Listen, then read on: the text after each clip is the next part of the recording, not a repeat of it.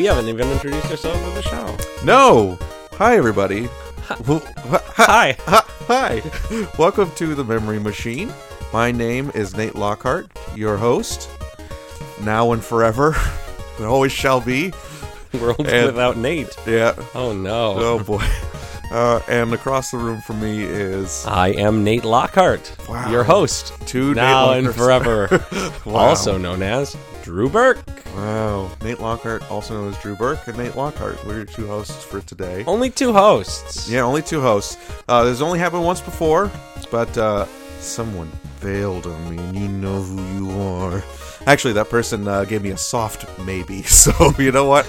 My bad, really. I think I've given that person a soft something or another in my own time, so handshake. Yeah, right. Soft, limp handshake. For those who listen to us regularly, I'm not trying to sound like a sexy evening radio host right now. But I'm sure you wish you were trying. Yeah. Excellent. But I went to some local wrestling on Saturday. Yep. Did a whole lot of screaming. Mm-hmm. And since I sing as a full-time job, well, I sang Sunday, Monday, Tuesday, and now my voice is just now starting to come back with a little rest. Good thing you're here to talk for 2 hours. Hey-oh! Quick aside, did Cyclone Jones win? Well, no.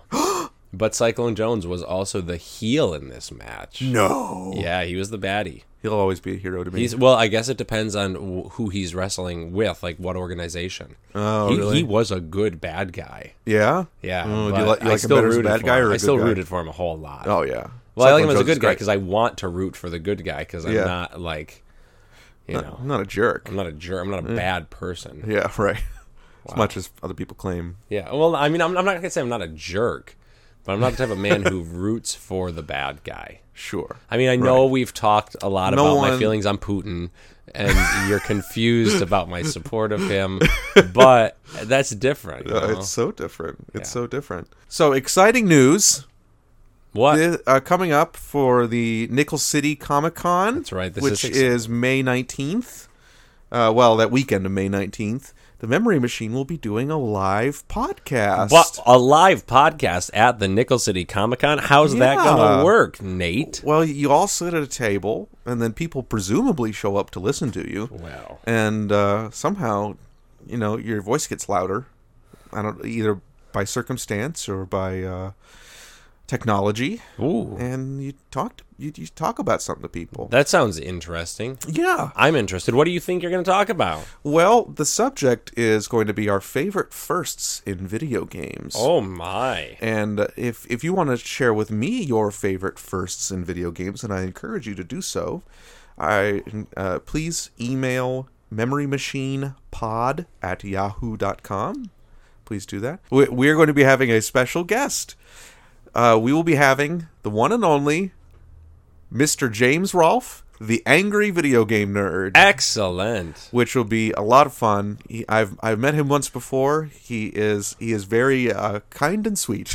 Now, I'll tell you, I'm not a person who cares to watch anything of that nature on YouTube. Sure. And yet I have still seen a number of his videos. Oh, yeah. Yeah. So so that to me says like this is he's at least fairly well known because I'm not someone who actively ever looks up any of that, and I still find myself watching his videos from time to time. He's doing well. He's on there. So you're doing well by getting him with you. Yeah, I'll tell you, it's a lot of fun.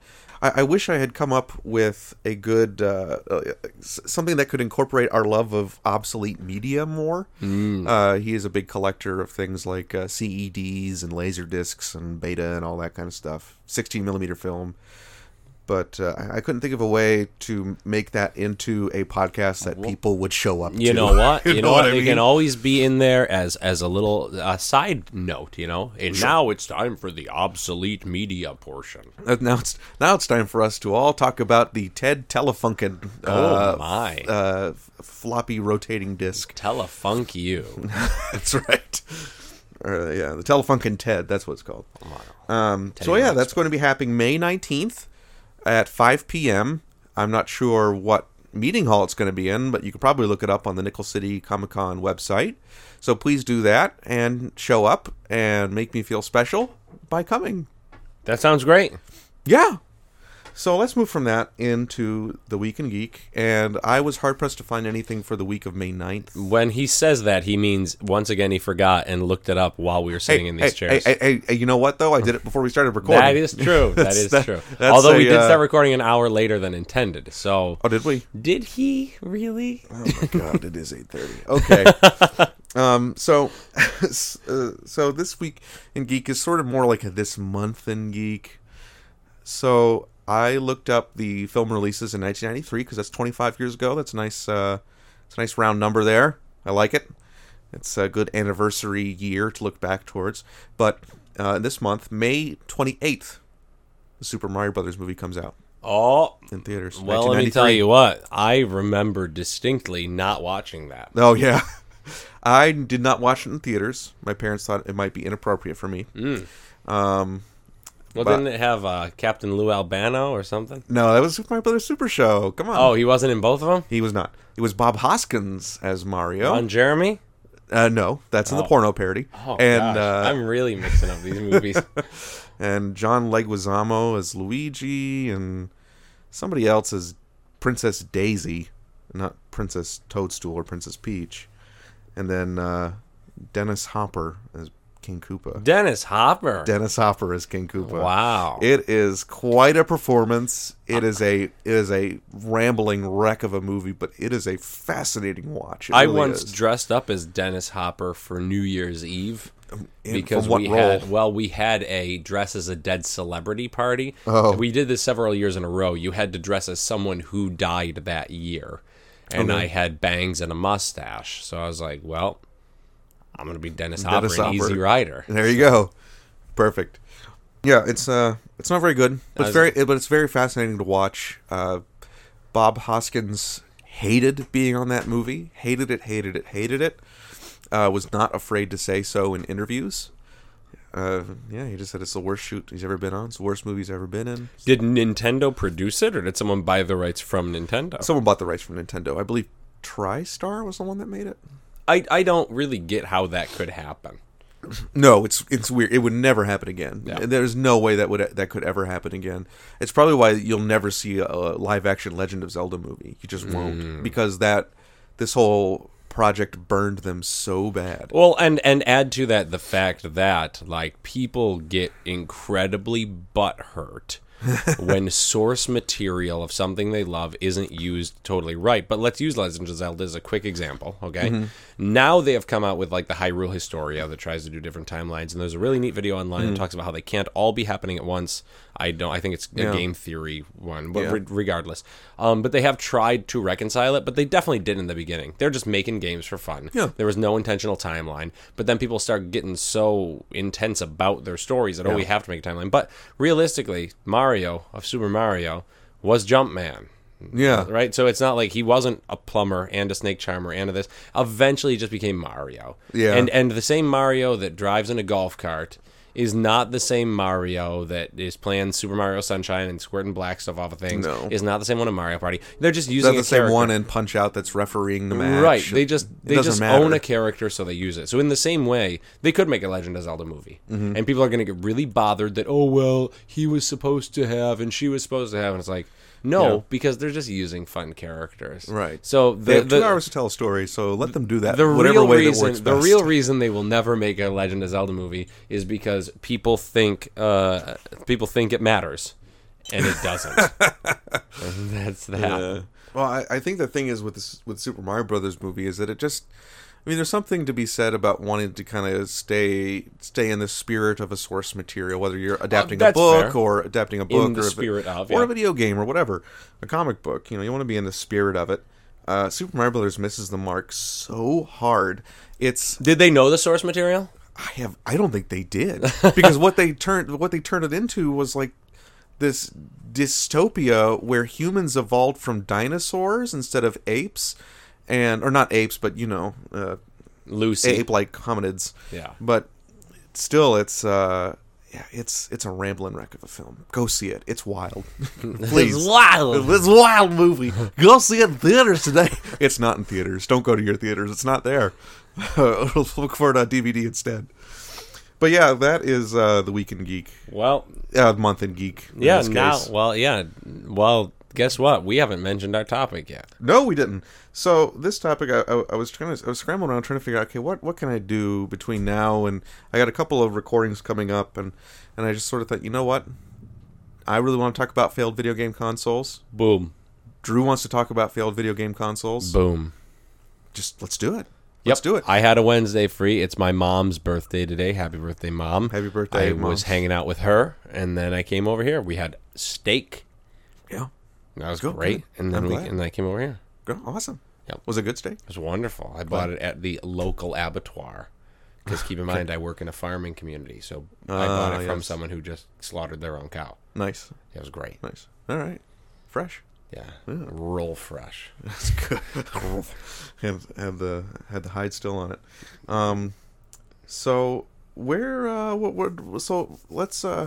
let's begin talking about when we say failed console. When we say failed, what are we trying to zero in on here? Well, to me, this is kind of a hard topic, and this is something that came up as I was thinking about it. Failed for a person is different than failed for a corporation. True. Because let's say I sold $40 billion worth of something. I'm a success. But then everyone hated it. Did I succeed? Yeah, from a business standpoint, I did. But as a fan, I failed, right? They're looking at the company and saying this company failed me, they didn't succeed. Yeah. So failed, I'm looking at it, when I think about a failed console, I mean, it will probably come up some things where it's like, oh, people didn't like this because, people didn't like this because, and that's important. I'll just jump ahead to, for example, the Virtual Boy. Sure. There's a lot of things not to like about Virtual Boy, and thus it failed as on the market, but it also failed the public. So sometimes they do go hand in hand. But I'm more concerned with commercial failure. Commercial failure, yeah, success. Okay. And if that commercial failure happened because it was a failure amongst its fans, well then. So I think my problem with that in approaching this podcast means that if that's the case, we're going to have a 6-hour-long podcast. Well, of course. If we're going to we also just talked for 40 minutes about the Super Mario Brothers movie. We did. It wasn't 40 minutes. It was I'm sorry. It was like 39. We gave more time to that movie than the people who directed it did. I'm going to have to do a podcast on it someday. All about the Super Mario Brothers movie. Just sit and watch it and talk about it. Yeah, that's right.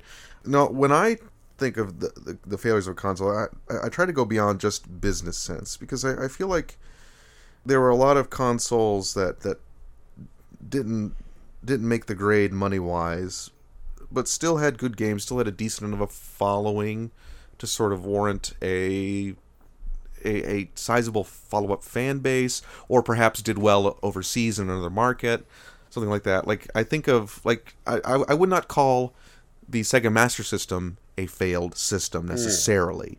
I could see how you could, but for intents and purposes of this podcast, I would like to stray from that. Same with the TurboGrafx/PC Engine. That actually had a very decent following in Japan, and it also begat quite a few great games. Well, and I think artistically it succeeds as well. Yeah, it's certainly not a failure artistically. There's some things that are a failure for reasons not of the quality.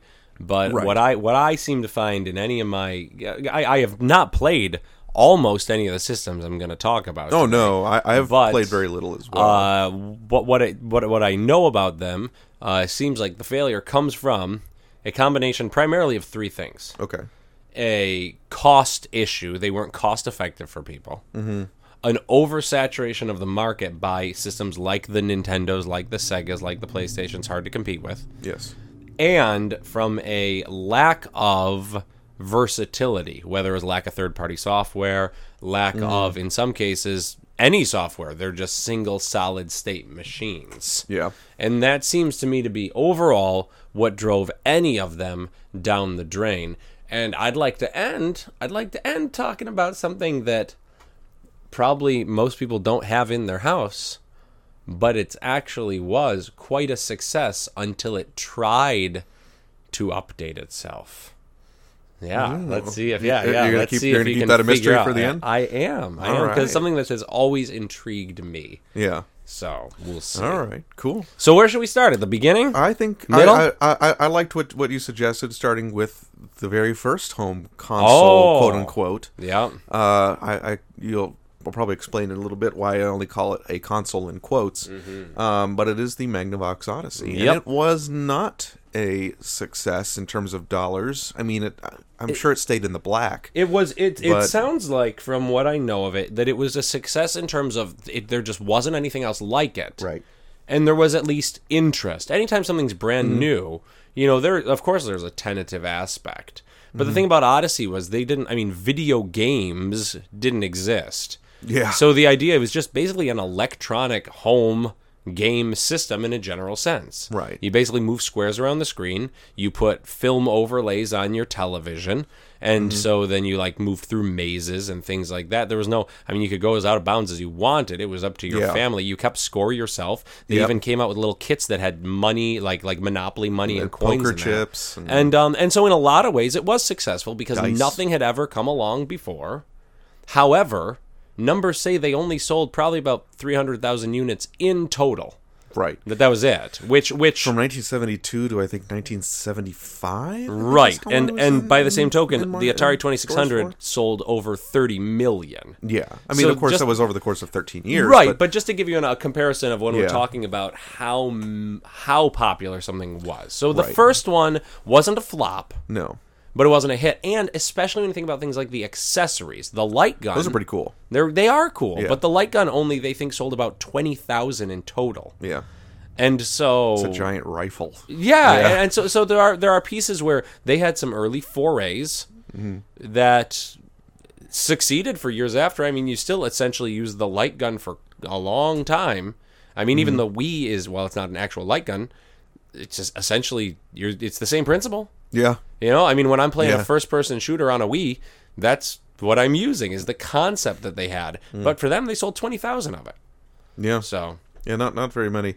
They are very weird to play with. Have you ever had the chance never to put your played hands one. on I've watched a lot of gameplay on them because they Yeah. interested me, but I've never played Yeah, one. every year the Guys Games and Beer bring their Odyssey to the Midwest Gaming Classic, and every year Seth and I go up and we play a little tennis, and it is a real wonky video game system because it's really anything is up for grabs in terms. So by this I mean, so you have these two squares. Two of them are paddles. The other one is a ball, and like Pong, it bounces back and forth. But you're kind of given free reign of everything over those elements. So you can move. There's a vertical knob, so you can move it up and down. There's a vertical knob, so you can move your paddle left and right, or diagonally, theoretically. There's the serve button, so you can serve the ball. And there's an English button, an English knob. Now, English is, like you give the ball English when you hit it. A little twist. When you give it a little twist. And so what you do is when you hit the ball, after you've hit the ball, you can just wiggle that English knob, and the ball will just go spastic. And it doesn't really have any real rules other than what you put onto it, almost. So in that case, it's very it's limited but still wide open in a weird way. So it's not. It's more like a board game. Yeah, but there was but Yeah. that's the thing. Like there was a lot to it. Yeah. It was diverse. It was an electronic at-home board game system. It was a bunch of board games in one machine that you then bought supplements for. Right. So was it a failure in terms of being innovative? Absolutely not. No. Was it a failure in terms of Ralph people Baer was a liking trailblazer. it? No, people liked it. Like the reception couldn't be poor because there was nothing to compare it to. No. I did hear, and I don't know if it's true, that one of the reasons it sold poorly is because people thought you had to use it with a Magnavox TV. Yeah, there was that misconception. Okay, I didn't know if that was a real thing or just something somebody made up. No, there was that misconception. I mean, you'll see in advertising like all over the place. Like they'll say works on any TV. Like they're really trying to nail it home. Like Because I know it says Magnavox, but you can use it on any television. The television. system cost $100 at the time. Yeah. But if you bought a Magnavox TV, you could get the system for $50. Right. Which is where the part of the confusion. You're right. And right. they were and they only sold it in their stores. Yes. They didn't sell it in department stores that didn't have Magnavox. Right. And so that idea also didn't help them. And there's a temptation, I think, to call the Odyssey a console when... Well, I guess you could call it... I mean, if you're going to call the Pong machine a console, then fine, it's a console. Yeah. But, people sort of look at its quote-unquote cartridges that you put into it, and they aren't really cartridges. There's no ROM, there's no programming on that cartridge. What that is it's basically a key to another game that you can play on the system. All the games are already built in there into the machine itself. Interesting. So the cartridges aren't really cartridges in that sense. Tricky. That came with the Fairchild Channel F. Oh. Which is also not particularly successful, but I didn't really get into that one because I felt like it was too okay at what it did. You know what I mean? Well, and that seems to be the case with a lot of systems. Oh my gosh! Well, I'm telling you, we could easily do a follow-up. There are so many systems that, in looking at them, the basic comparison is like, yeah, it's fine.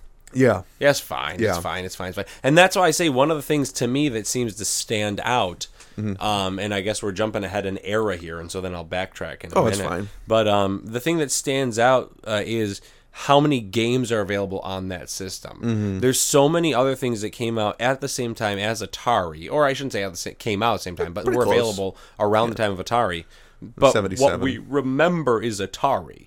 Yeah. And the biggest reason, as far as I can tell, is because Atari has this massive library. And despite the fact that it also led to the Atari dump and all that type of stuff, there is still, if I'm going to buy a video game system and everything is pretty much on par with each other, then I'm going to buy the system that has the most game options. And not only that, but the one that has a brand name associated with video gaming. Atari had, by the time the 2600 had come out, Atari had been building a name for itself for 5 years up to that point in arcades.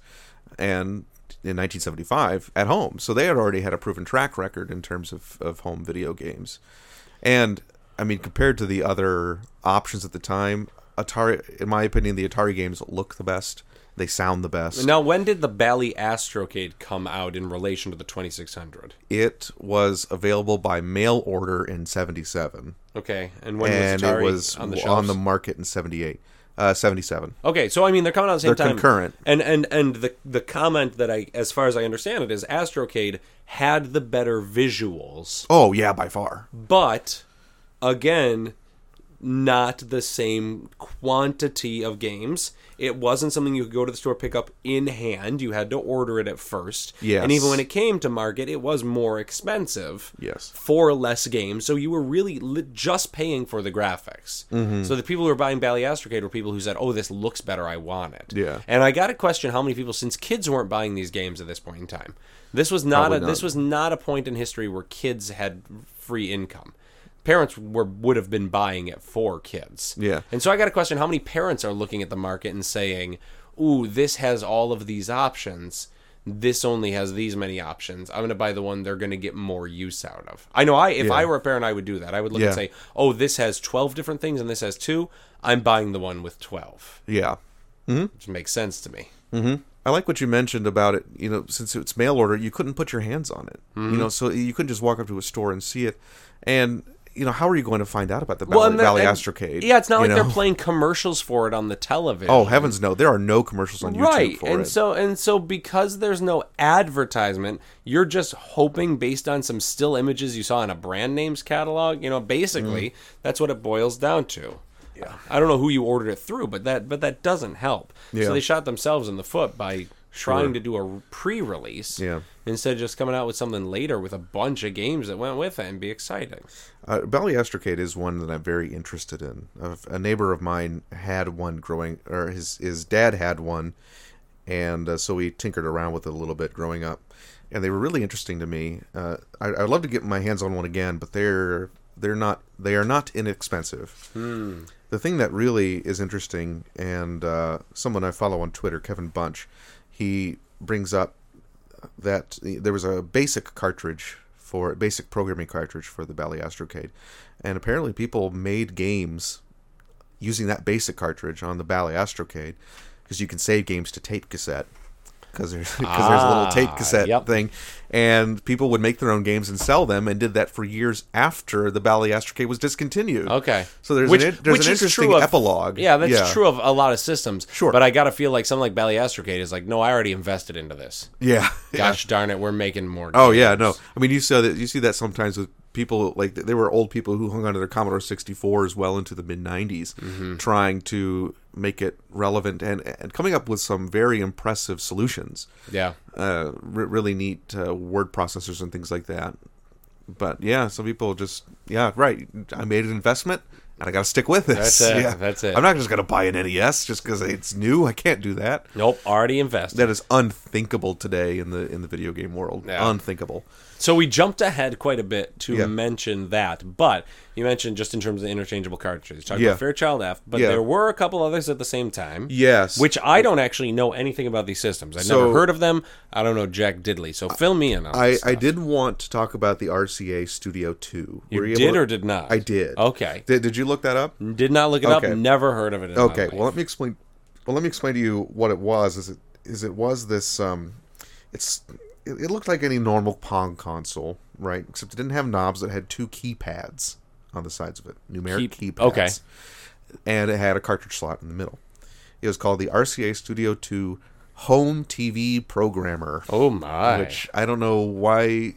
I'm not really sure the thought behind that nomenclature, but it came out in January 1977, so it was the second to market in terms of being a true cartridge-based game console, but it was severely limited. It was black and white. I think the screen resolution was something like 32 by 32. Was Fairchild already in color? Oh yeah. Okay. Yeah. Mm-hmm.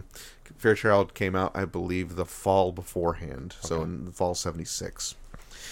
And this thing, it's black and white, has a very, very low resolution. It has 3 capable sounds: a click, a low-pitched squeal, and a high-pitched squeal. I'm gonna do like that. I'll do my version that I imagined. Yeah. So the first one was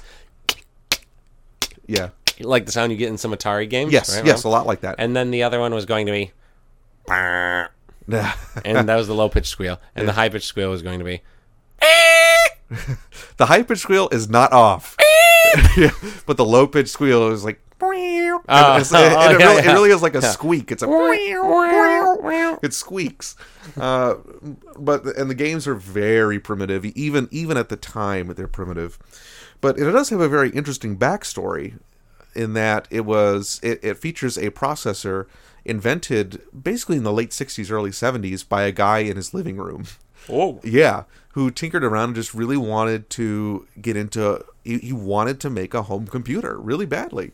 And he more or less succeeded. Okay. Creating a system that he called the Fred that didn't come out, but he unveiled it to the world in circa 1971. And he tried to peddle this thing around, especially to RCA. And RCA was which is who he worked for. Mm-hmm. This guy, I want to get his name right. His name was... Fred. Joseph Weisbecker. Oh, Joseph Weisbecker. You're right with the J. No. F is not a J. Thinking, God, I'm drunk. Fred. J-O-E. Fred. No, his name was Joseph Weisbecker, and he worked for RCA. And he tried to get RCA to get into this, so they were sort of thinking more along the lines of the hobbyist market, which is eventually how it came out. They had something called the Cosmac VIP, which was sort of a home kit computer that you could buy, very low cost. Of course, when I say kit, it means they would give you the parts and you put it together yourself. Yep. And they said, well, we could use it in this. We could use it in this video game system. So he said, fine, and he worked on that. And there's an interesting story with this. Is he had 2 daughters. One of them was Joyce Weisbecker, and she really liked to fiddle around with the Fred in this developing computer system, and she learned to program on it. And she eventually came up with this little game, Speedway, which is a little tiny little racing game that she I'm made. picturing pole positions. Not even that. Okay. Think more Indy 500 for the Atari 2600, but with squares instead of cars, because that's how limited the resolution is. But so she wrote that program and was able to sell it to RCA. She made, I think, $250 for her time. It's not bad. Yeah, not bad. You know, you in get what you can. 77. And by doing that, she became the very first female video game programmer. That's awesome. Yeah. So that is The more you know. A lot of people tend to So was it really a flop? Because otherwise, we would have had the first female video game programmer. And that's the thing, is business-wise, it was absolutely a flop, to the point that it was discontinued in less than a year. Oh, wow. Well, it sounds like, just with your basic description, that they just tried to rush to market a product that wasn't ready in order to compete with the Fairchild F. Right. Or something that they wanted to get out earlier and just they sat on it too long. Okay. And I think that's more of what it is they just sat on it too long. They thought, no one's going to want this. Let's hold off on it. Fairchild F comes out, and they say, shoot. We should have done that earlier. I knew we should have. Let's do it. Let's go do it now. In fact, in the interview... But ours has a woman. Yeah, in the interview I read with Joyce, with Joyce Weisbecker, she said that her dad was really irked by... She said, like, I could have been first, and I know it. I know I could have been first if they just hadn't sat on their hands. Yeah. But that wasn't to be. But yeah, it came and went. There's really not much to say about the games on it. There's a little bowling thing that I've played that. I played a little bit of the homebrew games that came out after the fact. It's a very easy. The processor that uses the Cosmac 1802 is a very easy. If you tinker on it in your living room. Yeah, right. And if your daughter, I don't know how old his daughter was at the time. She was just out of high school. Okay, yeah. Yep. So your 18-year-old daughter can program for it in a world where computer programming didn't exist. Right. It's not like this girl was online learning computer programming. Like, oh, I just watched my dad do this in the living room. Yeah. I guess I can do it too. Like, yeah. I have a feeling that's not the hardest system to program. No. I mean, could I do it? No, because assembly language scares me. Oh, you'd be fine. Oh, I don't know. Assembly language. I'll give you a hard. hammer and a screwdriver, and you'll do it. Okay, that's how it's done. That's how you computer program. That's what I've heard. But yeah, I mean, there's one I played, like a Space Invaders thing that someone did, and a little Star Wars game that someone made, and the history of it is far more fascinating than the machine itself. Well, except for the 1802 processor, which was very successful and continued to be used in many applications, including the Galileo spacecraft. Wow. Yeah, I like that. So how about that? So here's what's interesting. So far, we've basically talked about like how big video game flops are still video game successes. Well, it's just been business blunders primarily. Yes. So far, yes. That's really been the biggest issue of the three we've talked about. I do think, though, once we get into this one, did you have a chance to look up the Emerson Arcadia? No, 2001? you wrote a fairly extensive amount on that in the notes, so I didn't even look it up because I'm like, well, you're just gonna tell me about it. Do you want me to tell you about it? Well, I don't know. I mean, I specifically didn't read about it so that you would. Oh, okay. Well, let me tell you. The Emerson Arcadia 2001. Now, of course, there were video game machines. The year was 2001. 2001. This was really out of date. An 18-year-old girl made it in her basement. So this is 1982, right? You have the ColecoVision is coming out or has come out. Here's the thing. I was born in 86. Okay. My sister was born in 81. Okay. So when I hear that this came out in 82, I picture my sister like Saved by the Bell, slap bracelets. Now, granted, that's obviously later, right? But that's the image I have of my sister. Yeah. And she was born in 81. Therefore, to me, 82 is like, I want my MTV type. Well, it was I want right, but that's the visual I get. Yeah. So when I think video games, I'm thinking of stuff like already more like the Nintendo. Oh yeah, no, less like anything else. No, I would say this machine had graphics about on par with the ColecoVision, which isn't to say terrible. Certainly not. But the thing is, these machines had already been out. Hype for Coleco's machine was definitely there with their port of Donkey Kong, which at the time was the most accurate port of that arcade game that anybody had ever seen to the home. So this was Is that what Billy Mitchell played? The Emerson Arcadia 2001? No. Didn't you just see the thing about the video exposing him? Oh yeah, he cheated. He cheated big time. Yeah. Billy Mitchell. I don't know if you listen to this. Yeah. but you're a turd. Cheater. You're a big time cheater. You're a big fat turd. Yep. I would agree. Go cry in your soup. If someone has to take a video game score and make that so much their personality, you're not. It's problematic. I'll bet you can't even afford soup. Yeah. Billy Mitchell. Yeah. Well, he can afford to make hot sauce. Get out of town. I'll never eat that hot sauce. Ricky's. So Emerson Arcadia 2001 was made by, and I included this in here because I just like the name. They were made by Emerson Radio and Phonograph. Oh, wow. Oh, boy. I actually have an Emerson in my bedroom. Do you really? Yes, I do. Oh, vintage Emerson? No, I had a vintage Emerson, but when it broke, it wasn't worth fixing, and I got a new Emerson. Okay. So they're still around today. They make clock radios, mostly, and things like that. Turntables, tape decks. Well, that's what they used to make. And they have a great name, Emerson Radio and Phonograph. I love that name. Agreed. But looking through this, I mean, it arrived and it left in about 18 months. When you see this thing, I mean, there were no arcade conversions for it at a time when every other system had them. So what you have instead are a bunch of ersatz versions of these arcade games. Like they're very, but when I say that, I mean knockoffs. Okay. Ersatz meaning knockoffs. And they're knockoffs. They're not particularly impressive knockoffs. I mean, they look fun enough, you know. I mean, I probably could play these games and enjoy myself fine. But when I look at this, when I look at the gameplay, when I have played one for a little bit at Midwest Gaming Classic, it's just, it is the epitome of mediocrity. Like, it's so mediocre. It is the most mediocre thing video game console I can possibly think of. I'm picturing just playing one of the Tiger handheld things that my grandma gave me for Christmas. Oh, it's not that atrocious. No. I know. What I just mean to say is, like, yeah, this is fine, like, for a way to spend 10 minutes. Yeah. Like, it's not, I don't hate myself for having played it, but, like. Sure. Yeah. It's just like, yeah, it's here. It's fine, I guess. Yeah. I like this little Pac-Man knockoff with the cat. I did look this up now that I'm thinking back, but I didn't look anything into it. I let you. But what I looked up just because I hadn't heard of it was that basically everything just said, yeah, it's meh. Meh. It's meh. It's a meh system. It's the most average, mediocre, meh video game system. So how does that translate in terms of sales? And why did it exist? Just to get into the market? Just to get into the market, because I thought they could. In fact, I'd read somewhere that they had programmed versions of popular arcade hits, things like Pac-Man and Donkey Kong. But the thing is those were already locked down into contracts. Oh. So there's no way they could have gotten those out.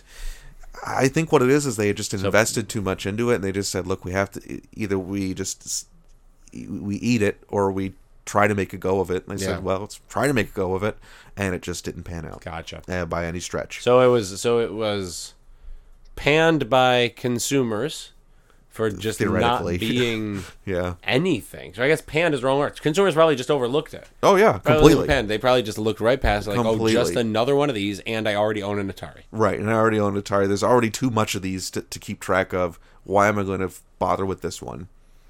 And so it went. And why would you get an Arcadia when you could get a ColecoVision, which has a better library, recognizable brands?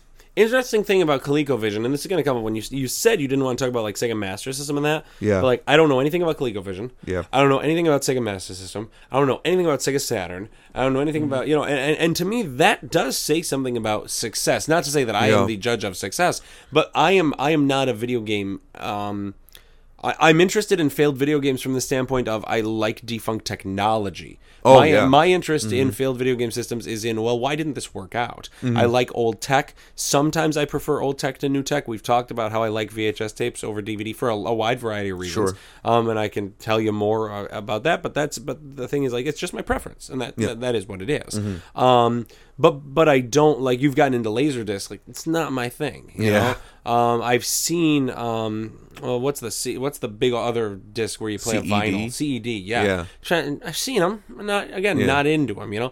And so in that same way, to me, the fact that, like, ColecoVision, the Sega Master System, that stuff, the fact that I'm just a regular Joe Schmo who never took the time to really even consider them, says something to me of, I'm going to put the air quotes, I got air quotes, failure. right? Because you didn't reach to the average guy. Nintendo got to me. Atari got to me. Sega Genesis did get to me. And part of the reason is because, like, it was cool. It's like, Nintendo's the norm. Sega's the cool thing. Now, we were just talking before we started recording that I don't like Sega. Like, I own it, and I still have it. I still have the games for it.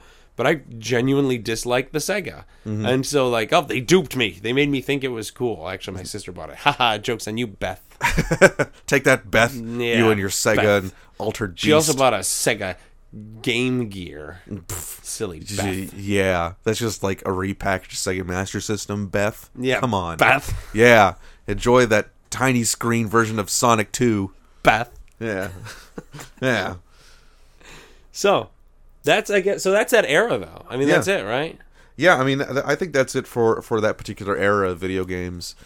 That early pre-crash era of video games. And in terms of real out-and-out failures, I think those are the ones that you talk about. Well, I guess, and if it failed even more, we don't know about it. Yeah, right. Like, that's a real big failure. Right. Because I know there are prototypes in each generation that just never got launched. No. One of the most fascinating ones is the Atari Cosmos, which I highly encourage you to look into. It is a hologram-based video game system that they did not get very far into development for, as you can imagine, but it's still very interesting. And of course, there was Uncle Joe's Fun Time Screen Punch, which really was just a pair of boxing gloves and a computer screen. Yeah, it did not work very well. The screen just wasn't resilient. You could say it had a glass jaw. My goodness. Anyway, okay, so with that, we're going to go on break and finish laughing at this dumb joke. Hey, we're going to play a game show when we get back from the break. Oh boy, I can't wait. Computer Golf, part of the all-new computer video game Odyssey 2 from Magnavox. Lots of multi-game cartridges, sports games, football. You've never seen anything quite like it. Educational games, Mathemagic, games of chance, blackjack, and much, much more. Odyssey 2, another advancement from Magnavox. What's up, geeks? Josiah Leroy here. The Geekiverse is proud to sponsor Nickel City Con 2018. Nickel City Con is Buffalo's premier Comic-Con and takes place May 18th, 19th, and 20th at the Buffalo Niagara Convention Center. Come say hi to us at our booth and win some prizes. Join us for one of our live workshops that includes Star Wars trivia, Cosplay 101, and a live podcast. Or take in one of our celebrity panels that feature Richard Dreyfuss, John Heder, and Stranger Things' Shannon Purser, just to name a few. View the full lineup at thegeekiverse.com. Get your 3-day pass right now at nickelcitycon.com, and we'll see you there. Hey, you! Get your hand out of your pocket and nuke them! Dig him on Gamecom! I'm good. It speaks. A bigger screen, blistering graphics. Makes Duke Nukem portable. Duke, don't play Game Boy. So get your hand out of your pocket and get Gamecom now!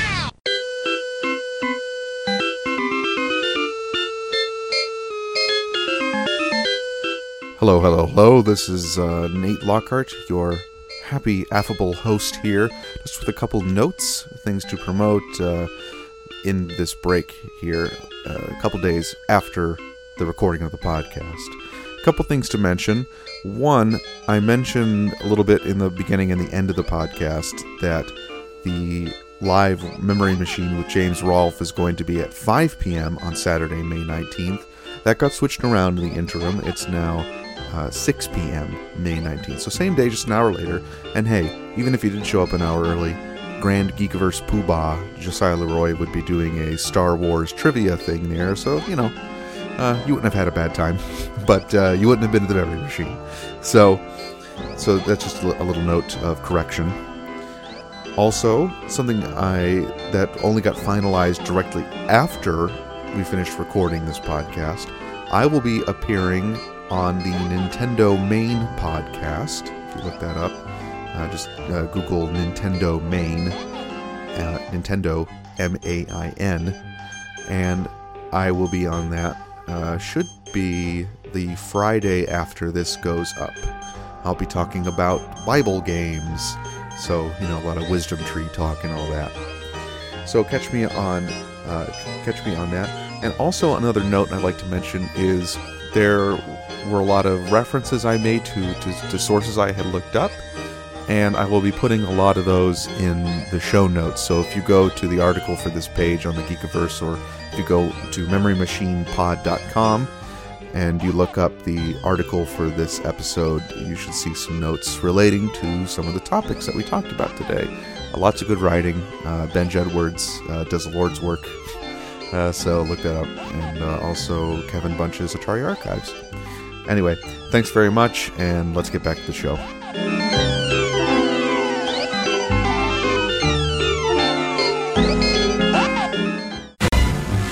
It came from the third dimension, with its own brain, its own voice, its own legs.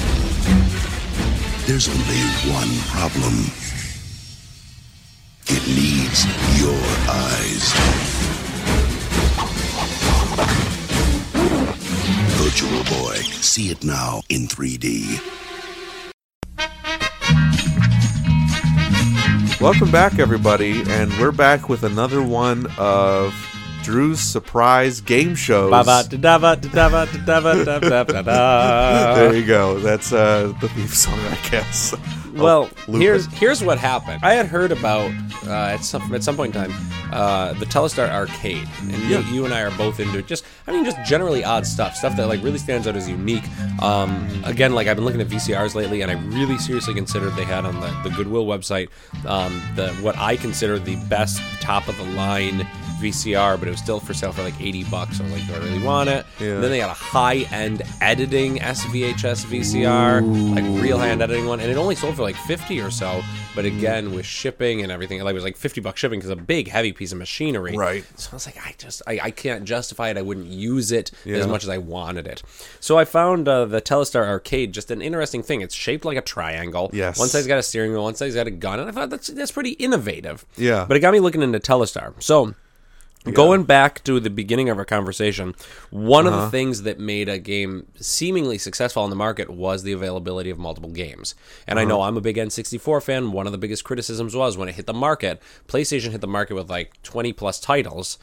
N64 hit the market with 2 to 3 titles. Yeah. Right? And so there are exponentially more PlayStation games than there are N64 games. And in fact, that's one of the things that makes N64 so collectible is the limited number of titles. Yeah. People they can get them all. But that's a different conversation. But what I wanted to do was play a little game about all the different Telestars. Okay. Telestar had a lot of different games, and a lot of them were out at the same exact time. Yes they were. But they all just did different things, because it wasn't interchangeable cartridges. Telestar. There we go. Yeah. It wasn't interchangeable cartridges. What it was just a handful of games in one machine. Yeah. So if you wanted more games, you needed more machines. Yes. So instead of having one system where you're just switching cartridges out, you would have a shelf full of a ton of different Telestar systems. So I'm going to name a Telestar system, starting with the very, very first one, and you're going to tell me what games were on it. Oh, in terms of like the sports, quote unquote? Yes, you'll have 10 seconds to guess what was on each one. Maybe 10 is even too much, but ready for this? You'll have a few seconds to guess each one. So the very first one is the first Telestar. What was on there? Released in 1976. Tennis and hockey. Tennis and hockey were two of them, and the last one? Highlight. Handball. Handball. Okay. Yeah, fairly similar. Yeah. Right? And then that was actually just re-released. Same thing called the Telestar Classic. Yes. Same year, but they just changed the name of it. So I'm guessing there was something special about it. Oh, it says Deluxe Wood Case. Yeah. They are very pretty, but they're enormous. And then we also released the Telestar Deluxe in 77, which was, again, the same thing. Okay? Hockey, handball, tennis. Yeah. But also in 77 came out the Telestar Ranger. In addition to hockey, handball, and tennis, there were 3 more games. Oh, clay pigeons. Skeet shooting. Skeet shooting. Oh gosh, I don't know. Tag wasn't one of them. No. Something like that. You actually already said one of them. Highlight? Yep. Oh, highlight. Okay, so highlight, skeet shooting, and some target practice. Yep, target practice. Yeah, exactly. Target practice. Great. So then they released Telestar Alpha, also in 77, which was just hockey, handball, tennis, and highlight, which is what you have sitting there on the shelf. Yep. Yep. Then Telestar Color-O-Matic. Yes. Same 4 games. Same 4 games, but all the paddles are in colors, and I think the background's green or something. Then Telestar Regent. I don't know that one. Same 4 games. Yeah. Then, Telstar Sportsman in 78 Does that have a gun? has a gun. Exactly. Yeah. Otherwise, I believe it's the same games, though. I don't think they changed the Probably. games. It just has the gun. I bet it's in color, too. No. That one was a black and white, I think. Really? Oh, no. It says black and white plastic case. Oh, yeah. So I'd imagine they stayed in color. Once they made it color, first they one would with the gun that had yes, color. that was the first one that would be that. Yeah. All right. So then we get, now things change. In 77, again, we're going back. But it wasn't the sports stuff. They had Telstar Combat. What were the 4 games? Well, there's Tank. Tank Battle. No. Battle does show up, but not Tank Battle. Oh gosh, I know what it looks like. I can see it in my mind's eye. It's green. It has some camouflage on it, and it has like 4 you know joysticks. What? And you said an important word here because it's called Telstar Combat. One of the games is called Combat. Okay. One of the games is called Camouflage Combat. Oh, okay. And then you said Battle, but not Tank Battle. Night Battle. Night Battle. And Robot Battle. Oh, okay.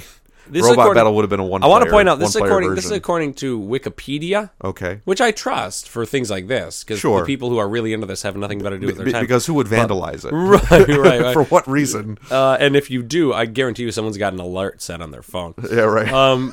So then we have the Telstar Colortron in 78, which is its original 4 games again. Yeah. Telstar Marksman. Okay. Which combines the 4 games from before with Target and Skeet. So now they're just, so it's just that same mix. Yeah. Telstar Galaxy. Same games. What was different about it? Telstar Galaxy. I have no idea. Separate joysticks and fixed paddles. Also released in 77. So far, every single one of these has been released in 76, 77, or 78. Yeah. Telstar Gemini. Totally different games. Gemini. That wasn't the... No, the 2600 clone was something else, right? Well, I wouldn't guess it's this. There is one... Coleco did release a 2600 clone system, but I don't remember what the name of it was. Was it Coleco Gemini? No, this is... I don't know. This is Telstar Gemini, though, so I don't know. Oh, Telstar Gemini? I have no idea. All of these are Telstar. Every single one is Telstar. Well, you know why a lot of these were the same is because they used... I'm sure... Well, I know. All of them used the same chip inside, the same integrated circuit. The AY3 8500. Not this one. No? And that's part of why it's different. This one is the it's MOS technology. It's the MPS 7600 004. It had 4 pinball games and 2 light gun games. Interesting. Sort of like their version of Atari's video pinball machine that they released in 77. And then there was the Telstar Arcade. Which was that big old triangle thing. Was the big triangle thing. With the combat sticks. And what was the biggest... So in addition to being a weird triangle with all the parts, what was the real big difference about it finally? It had cartridges. It had cartridges. So still released in 77. All these were 77. Triangle cartridges that snapped on the top. Yep, triangular cartridges that you popped in there. Yeah. So we're still talking... And each of those had 5, 6, 7, 8 games on them too. In the way that Atari does. Yeah, sure. But so... Yeah, right. When we look on the Atari box for Space Invaders and it says 112 video games. Right. Those are not separate video games. Those are variations. Yes. Yeah. So Nate, you did pretty well. I'd say your Telstar. You're a real Telstar. I win! Da, da, da, da. You know what you win? I'm not going to smash your Telstar. Thanks. You're welcome. I like that thing. I bought that Telstar Alpha. I thought we were together at Philly Classic 2 in 2002. I got it in the box for $10. Oh my! Yeah, you got cheated. I did. That box is full of asbestos. It's slowly giving me cancer. Yep. But so that was our game show for today. That's the game show. Woo! I won. I get to keep my Telstar. I do want to. I always eye on eBay because you can buy some of those loose AY3 8500 chips, and the schematics are just online. So, and it's all off the shelf parts. So I could very, very easily just build my own Pong machine if I if I wanted to, and I want to. I was going to say, why would you want to? There's already Pong machines. That's because the thing. You know what I could do? Build my own VCR. Fun to put together. Why do I want to build my own VCR? I bought 20 of them on a pallet. Puzzles are fun, aren't they? No. Okay, well there you go. I like puzzles, and electronic stuff is kind of like puzzles for me, or smelly sewing. Sort of it. I even feel sort of funny about, like, as a musician, as a choir teacher, like, making music sometimes. Why? Well, because, like, okay, it's just printed there on the page. All I'm doing is exactly what's written on a page. But you give it soul, man. Yeah, I know, but page like, can't do that. No, but ultimately, like, it's not like I'm really inventing anything. I'm just like, oh, man, it's going to be a strenuous labor to recreate what's already written here. So, do you want to be Captain Beefheart then? Or yeah, I guess I do. Yeah. What was that? Troutfish mask? Trout mask replica. There was a Vox video about how that's like the greatest earworm album, blah, blah, blah. I've listened to that album multiple times. It's an awful album. It's something. Whomever runs Vox absolutely sucks.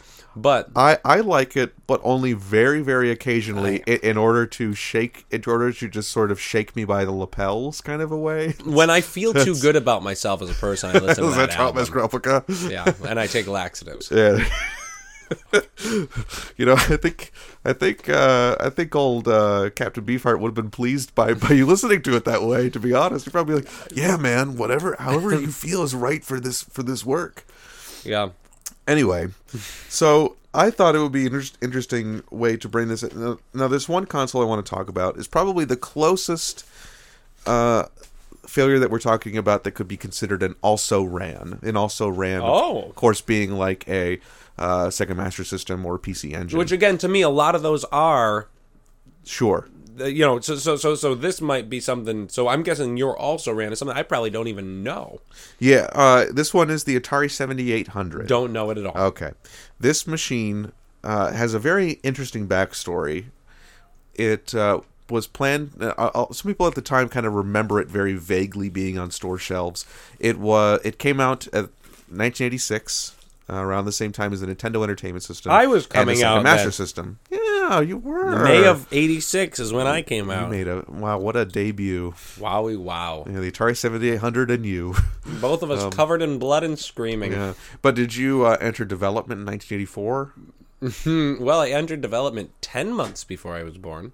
10 months? Mm-hmm. Were you a whole month late? Almost. I was supposed to be born on May 1st. I was born on May 27th. Wow. I was also 10 pounds and had no neck. My head was just sitting on my shoulders. Wow, how'd you grow one? Well, science. Good. Oh, sorry, no. Seance. Sorry. Seance. Yes, good. Better. But the Atari 7800 was being developed at a time when Time Warner still owned Atari in 1984. It was meant to be the follow-up to the Atari 2600 originally, but the Atari 5200 came in as kind of a stopgap. That's what I was going to ask the question. Yeah. So after the 50, they really wanted to get a machine out real quick to compete with the Intellivision and the upcoming ColecoVision. So what they did with the 5200 was they just took the guts of one of their computers and slapped it inside a console case and said, hey, here's a new console. But the Atari 7800 was originally planned to be that follow-up. And it entered into limited production in 1984, at which point they realized that Atari had lost over $1 billion. Wow. So Time Warner had wanted nothing to do with it. They could not sell it to anybody. Like, nobody wanted to, like... It was so hard for them to get rid of. They were just so desperate. In comes a fellow by the name of Jack Tramiel. Jack Tramiel was sort of the king of Commodore back in its earlier days. Right, $1 billion in 86? In 84. Holy smoke. They lost a lot of money. That's like $2 billion now. Yeah, I'll say. They lost so much money, and Time Warner wanted nothing to do with it anymore. Or Warner Communications. I believe Time Warner was a later thing. Warner Communications wanted it gone. And Jack Tramiel was the man who was willing to buy it. Jack Tramiel was, like I said earlier, he was the king of Commodore. He brought it up from a small typewriter business into a computer juggernaut, but he was also kind of a shady businessman. A very famous story of him was... That's the best kind of businessman. Yes. And president. He was a Holocaust survivor, actually, Jack Tramiel. A famous story about him with Commodore was the Commodore 64 uses as its CPU the 6510, which is an offshoot of the 6502. Jack put in a big old order for the 6510 to MOS Technologies, and Jack did not pay them for it. Wow. But he still received the shipment, because he agreed to pay them after he received. But he kept ordering more, saying, it's okay, I'll pay you for it later. So they kept making these chips for him, and eventually they dried up their resources, at which point Jack Tramiel stepped in and just bought MOS Technologies. So he was a very ruthless, almost a villainous businessman. But anyway, did he have a mustache? No, he was a Dr. Evil looking guy. Oh, well, shame. Yeah, there you go. I know, missed opportunity, right? But the degree to the sale of Atari to Jack Tramiel, they gave it to him in piecemeals, like in piecemeal chunks. And so when he bought Atari originally, it was, you bought the name Atari. So he tries to release the console and go back. It's like, no, you don't own that stock. That stock still belongs to Warner. Gotcha. You have to buy that. So, okay, fine. He buys the stock. You can't release the software for that. That was made by General Computing, and you don't own those contracts. That's owned by Warner. So he has to go back and renegotiate again so he can release those. And like, no, still not yet. You don't have any. You don't have access to these employees because those employees are still under contracts that are owned by Warner. So he had to renegotiate over and over and over again just so he could get this system out the door. And by the time that happened in 1986, it was much too late. Mm-hmm. And the system launched with arcade games you had seen before. Yeah. One of them was Asteroids. A game by that point was 7 years old, which was an eternity at that time. And I'll be honest, as someone who played Asteroids after he played Super Mario World, yeah, Asteroids sucks. Yeah, comparatively. Yeah. Yes. I mean, I love Asteroids. Right, I do enjoy that game a lot, but you can't compare that to Super Mario Brothers. Right. You're going to lose hard. Yeah, I'm not. That is what I mean. Right. Yes. Like, I am a child now playing. I want to play a system. Yes. It's not going to be that one. No, sir. And the thing is, if it had come out in 1984 like intended, that original lineup of games, like Asteroids, like I believe Robotron 2084 was one of the games, that would have been acceptable in 84. I Spit on Your Grave Part 2, the game. Right, yeah. That was a good role-playing game. Like that would have been acceptable. It was acceptable for the Famicom when it released in 1983 in Japan. It released with Donkey Kong and Donkey Kong Jr. and Popeye. So even compared to Nintendo, it would have competed well, but it was just too little too late. And I think Atari 7800 was the point in that company's history where you can point to, yes, it was at this point, the Atari 7800, that forever cemented Atari's name as obsolescence in video gaming. I don't think it ever recovered from that.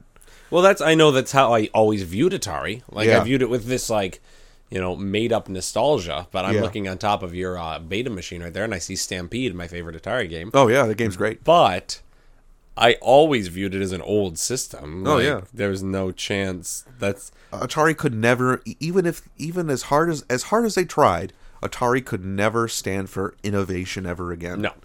And I think the 7800 is where that starts. Now, did they release Jaguar?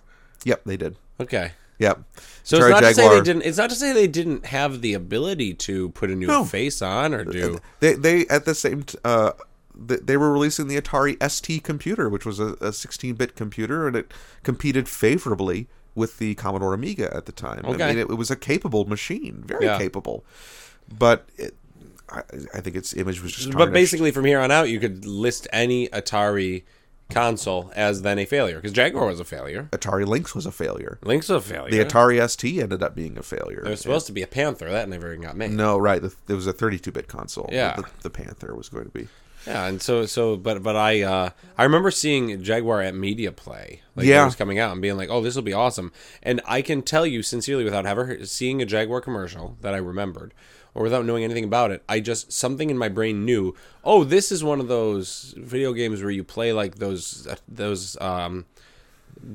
arcade games where it looks like real people, where like I shoot at real people. Yeah, you know those ones. You know, I think so. Yes, like where a guy pops up on the screen and you got to shoot him, and then there's like some babe and you got to not shoot her. And right. Something in my brain when I saw that, I was like, oh, that's what that is. Yeah. Now I don't know if I'm right. Area 51, maybe that type of stuff. Yeah, those types of things. So I don't know. I don't know if I'm right, but that is what in my head Atari Jaguar. Like obviously it was that. Yeah, it did have.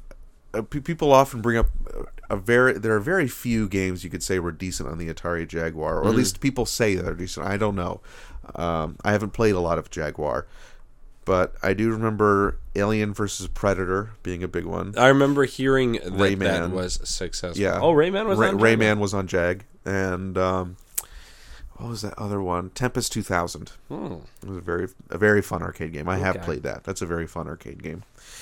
But other than that, not much. Yeah, there's a very fascinating story behind the Atari 7800 and that time in Atari. Retronauts did a live podcast that I was able to attend, and they covered that era of Atari. And I do highly recommend you check that out, because one of the guests on that is Marty Goldberg, who is in the midst of writing his second book with Kurt Vandell about the history of Atari. So please check that out. I don't know if that second book is out yet. I don't think it is. But the first book is, and that thing is a tome. It is 800 pages covering 1971 to 1979 of Atari. So this guy knows his stuff. So check it out. Oh, he's making up hundreds of pages of garbage. He's got a lot of time. Yeah, he's got a lot of time, a lot of stories to tell. Real ones? I don't know. No, they are real and they're very good. So there's something, and so one thing that I'm wondering, and just because now you're talking about processors, you're talking about that type of stuff, and there's a lot of stuff that as I'm looking into video games, a lot of problems came in when video games didn't know if they wanted to be computers or if they wanted to be consoles. Oh, yeah. And there were some that didn't even advertise themselves as video game systems, like the CDI. Yeah. So CDI didn't even try to call itself a video game system. It was a home computing system? Multimedia. Yeah, and so it was like a learning tool, and it was whatever. But then they realized, shoot, the money's in video games. Yeah. So they rented Mario, and they rented Zelda. That is a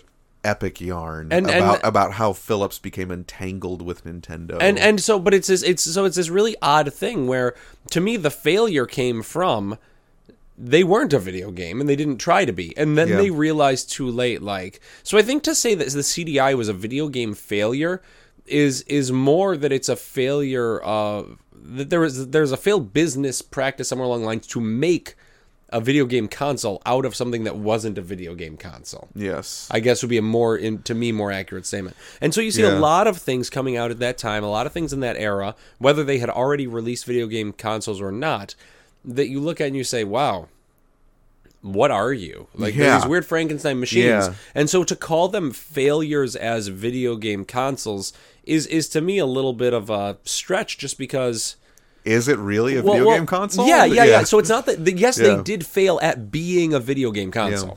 But was that what they were even originally intended to do? Because in the same way, that's like saying, that my LG NV3 really fails as a video game console because my Flappy Duck just is not...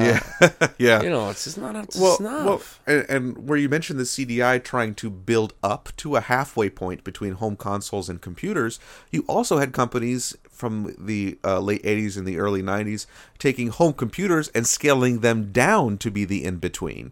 So you had things like the Commodore 64 GS, the game system. You had the Atari XE GS. You had, in Britain, this awful thing called the Amstrad... What did I call this thing? What do they call this thing? Amstrad GX4000, which has a power supply that explodes if you plug it in the incorrect order. Wow.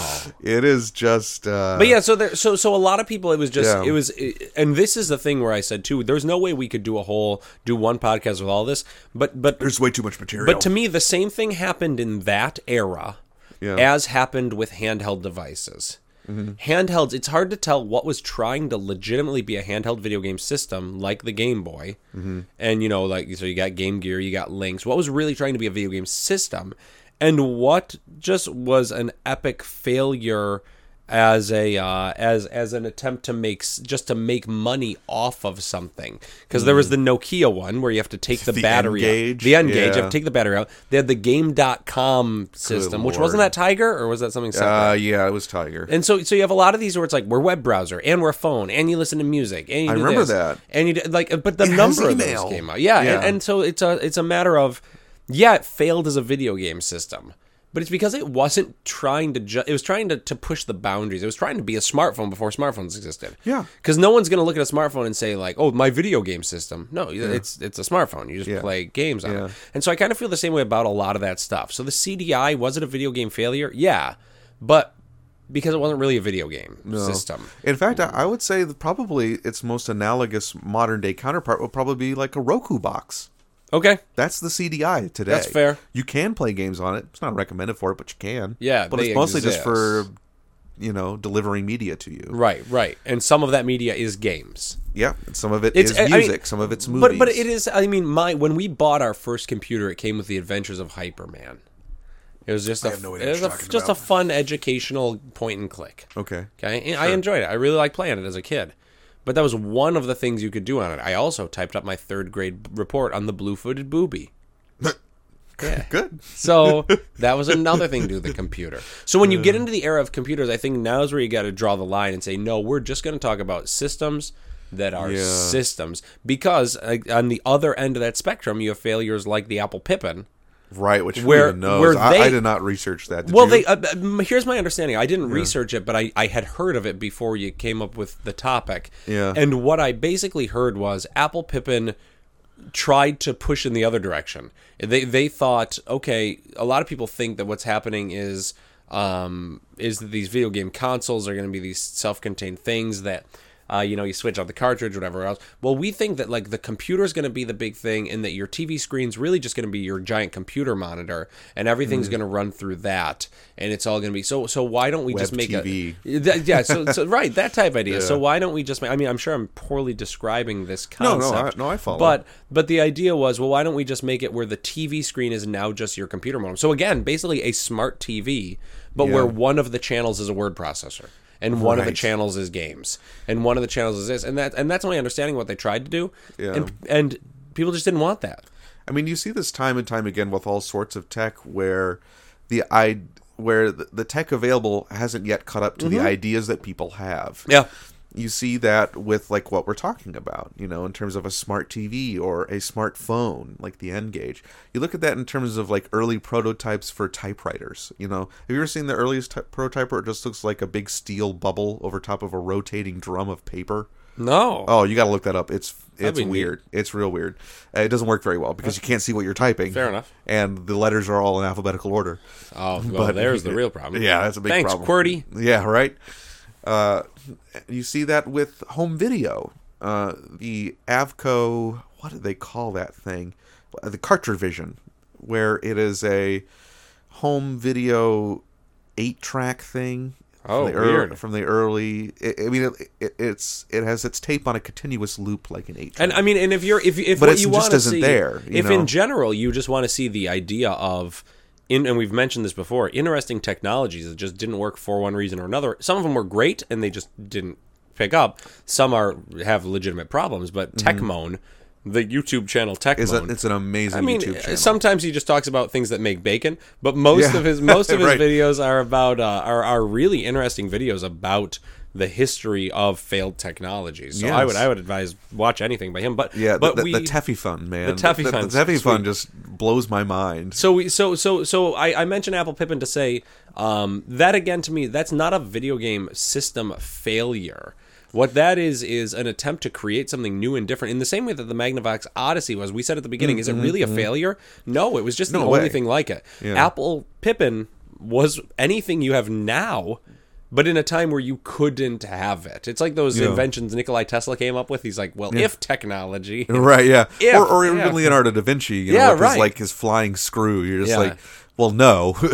But I'm glad you're thinking that direction. So that's how I feel about that one. So let's get back to like real systems that really did fail, though. Okay. Because where do you there's go some with winners, and let's go on to my favorite form of media, my favorite medium for media. I like where you're going with this. But made into a new format, and that is VHS tape video games. Yes. Which, why not, right? Now, I know about the Action Max, but Nate, you know about another one. And the reason I know about Action Max is because I was at it wasn't even a Goodwill, but just like a wholesale place, and they had the Rescue of Pops Ghostly. Yeah, that's it. Rescue of Pops Ghostly. Yes. The Rescue of Pops Ghostly on VHS, and I was like, what is what a this? name. And so I started doing the research, and lo and behold, essentially they released 5 games for this system, all of which were the laser guns, the light gun games. Yeah, well, that's all it could do. That's all it could do. And but I guess you don't even need the VHS tapes now. You could play a DVD of it. You could do whatever, because the VHS didn't matter. What mattered was you put a little thing on the bottom of your screen, like a little red circle, and then it essentially treated like a light gun, to the point that you can actually make your own VHS tapes for it. Very like you could have easily. ones with your friends where you're just shooting at them. But the problem is, it is a continuous VHS loop. And if you've ever played a VHS board game, which some of you might have played, there was a Gargoyles one. There's a Goosebumps one. There's stuff lots like that. of ones. There's a great community episode making fun of them. And so the thing is, like, we had a Kool-Aid one, came free for Kool-Aid, and you had to do a thing where you put your finger on the screen and then something disappeared, and and so that's fun, but it doesn't ever change. No. And so you always know the results, you always know what comes next, you can plan ahead. And so essentially these Action Max games were just a point and shoot game where nothing ever changed, and therefore it was really just a matter of scoring as many points as possible. Yeah. And that was kept on a little LED readout on the machine. Yeah, and so you plugged this into your you plugged this into your VCR, and your VCR into your TV, and it was just so here's the thing though. The Wii had the Zelda crossbow training. Yeah. Okay? Most of the levels, some of them you ran around actively first-person shooter, but a lot of them, the screen moved you space to space. The images never changed. And so I have one level that I can score like a bajillion, I don't know how many points, but like I can score as many points as you need to beat the whole game in one level of that, because nothing ever changes. And I have fun doing that. Like I actually enjoy the idea of challenging myself to do it faster or to get that extra 5 points or whatever. So to somebody like me, that Action Max VHS system, I'd be fine with that. Because it's the exact same thing over and over and over and over again.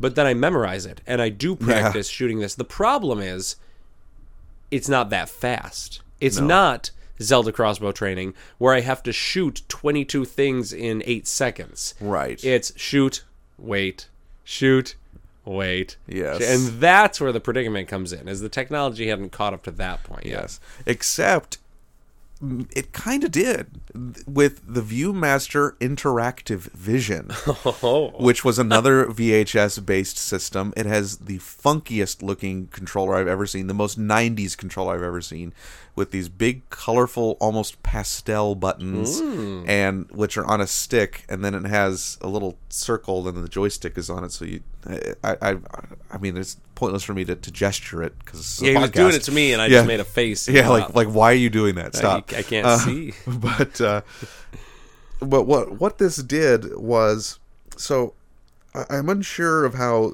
the quote unquote game loaded into the Action Max. I don't think it really did. No, in Action Max, no, there was no loading, and that's why you can make your own, right? Because it's just based on a set of parameters. Basically, whereas the ViewMaster Interactive Vision had the capability of overlaying computer graphics on top of the tape, and could be told when to do that and why to do that. So, like for instance, you would have something called it was called like the Disney Cartoon Arcade, And of course, the tape is linear, but it would go through different games that you could play, and they would have like a video background. Like there's one of like Goofy shoveling coal, and while you're doing that, and while he's shoveling, it has an animation loop of him shoveling coal. It has little computer graphics of a dude shoveling coal into a furnace, and then at the end it'll tell you what your score was for that segment. But another thing that it was capable of doing was it was able to split VHS audio into 2 separate tracks that it could access. One of these, and Drew, I don't know how you're going to feel when I tell you this, there were 2 Muppets games. What? For this. How do I not own this already? Done by the Jim Henson Company. Oh my god! And 2 Jim Henson tapes, and I believe there were a few Sesame Street ones. Wow! So I'm this gonna had find this bad full boy. cooperation with the Jim Henson Company. I'm getting it. I'm gonna buy one on eBay tonight. And so they would do segments where, like, you would play a certain game, and depending on how you played, Fozzie could tell the jokes well, or he could tell them poorly. And the visual was still the same, but it was moved in such a way that, you know, you could play either audio track and have that be the result. So it was very interesting. It's certainly much more ambitious than the Action Max was. It's a fascinating thing to look into, really. Look at, there are YouTube videos online. Well, I think I'm just going to buy one if there's Muppets. Yeah, there are Muppets. I mean, I just watched Hey Cinderella by the Jim Henson. Oh, wow. Did you really? Yeah. Is that good? Yeah, I mean, it was... Was that the 70s one? Yeah, right? it was really interesting. Yeah. I wouldn't say good in the sense of, like, you know, what people... Like the Great Santa Claus switch. I don't want to say it's good because then someone's going to watch and be like, really, this was good? But to me, as someone who appreciates the Muppets, yes, it's a really different style of humor. It's their dry and wry style from the TV series. Yeah. But in a full-length movie geared to children. So it's really interesting. It's the same thing as Great Santa Claus, which was like that. It's a weird for me, hybrid like you know, that. I couldn't recommend this as entertainment to a lot of people, but I find it fascinating. Yeah, but I'm glad I saw it. Right, yeah. right, so exactly. It's very much in that same vein. But yeah, there's so much Muppet stuff that you didn't even know it existed until I just told you. That's a rare privilege to get to do with this man. I'm in. I'm buying one. Yeah, do also look up the system. It looks... I mean, I don't know if... For those of you who are unfamiliar with the term Memphis art style... A Memphis art style was something developed in Italy. It actually, is Saved by the Bell. It is Saved by the Bell. That's what it is. It is the 90s personified. This machine is Memphis. Like, it is so Memphis looking. I'm picturing a pocket rocker right now. A pocket rocker? Yeah, it was a great little thing. I think it was Mattel. It was Mattel. Okay. And it was basically it was wearable cassette tapes. They were miniature, like 1-inch by 1-inch cassette tapes. Oh, and okay. Then and then you just... Oh, Tecmo just did a video on it. Did he really? I think so, yeah. Oh, nice. I'll have to check that out. It's covered in that Memphis graphic style, right? Yeah. Mm-hmm. One of them was. There was a white one with the Memphis style, and then there was I had a black and blue one. But do look up, if you just Google Memphis art style, you'll be like, oh, Nickelodeon. Right. Got it. Yep. Yeah. Understood. Very good. So that was it was a failure. That was a flop. Mm-hmm. Because it was so limited in what you could do with it. I mean, there was no Action Max. You could really only do shooter games. Yeah. And so it was a waste of money. It was just a bad decision. You tried to take a popular technology. So unlike where I look at the computer ones and say, was it really a flop? They weren't. That was one of the many things they did. A creative misstep. Yeah, this one I say, no, that was the only thing it did. Yeah, right. You made a conscious decision to have a system that could only do this. You done failed. Yeah, right. So, as a man who loves VHS tapes, this is a half-thought-out concept. You are a failure.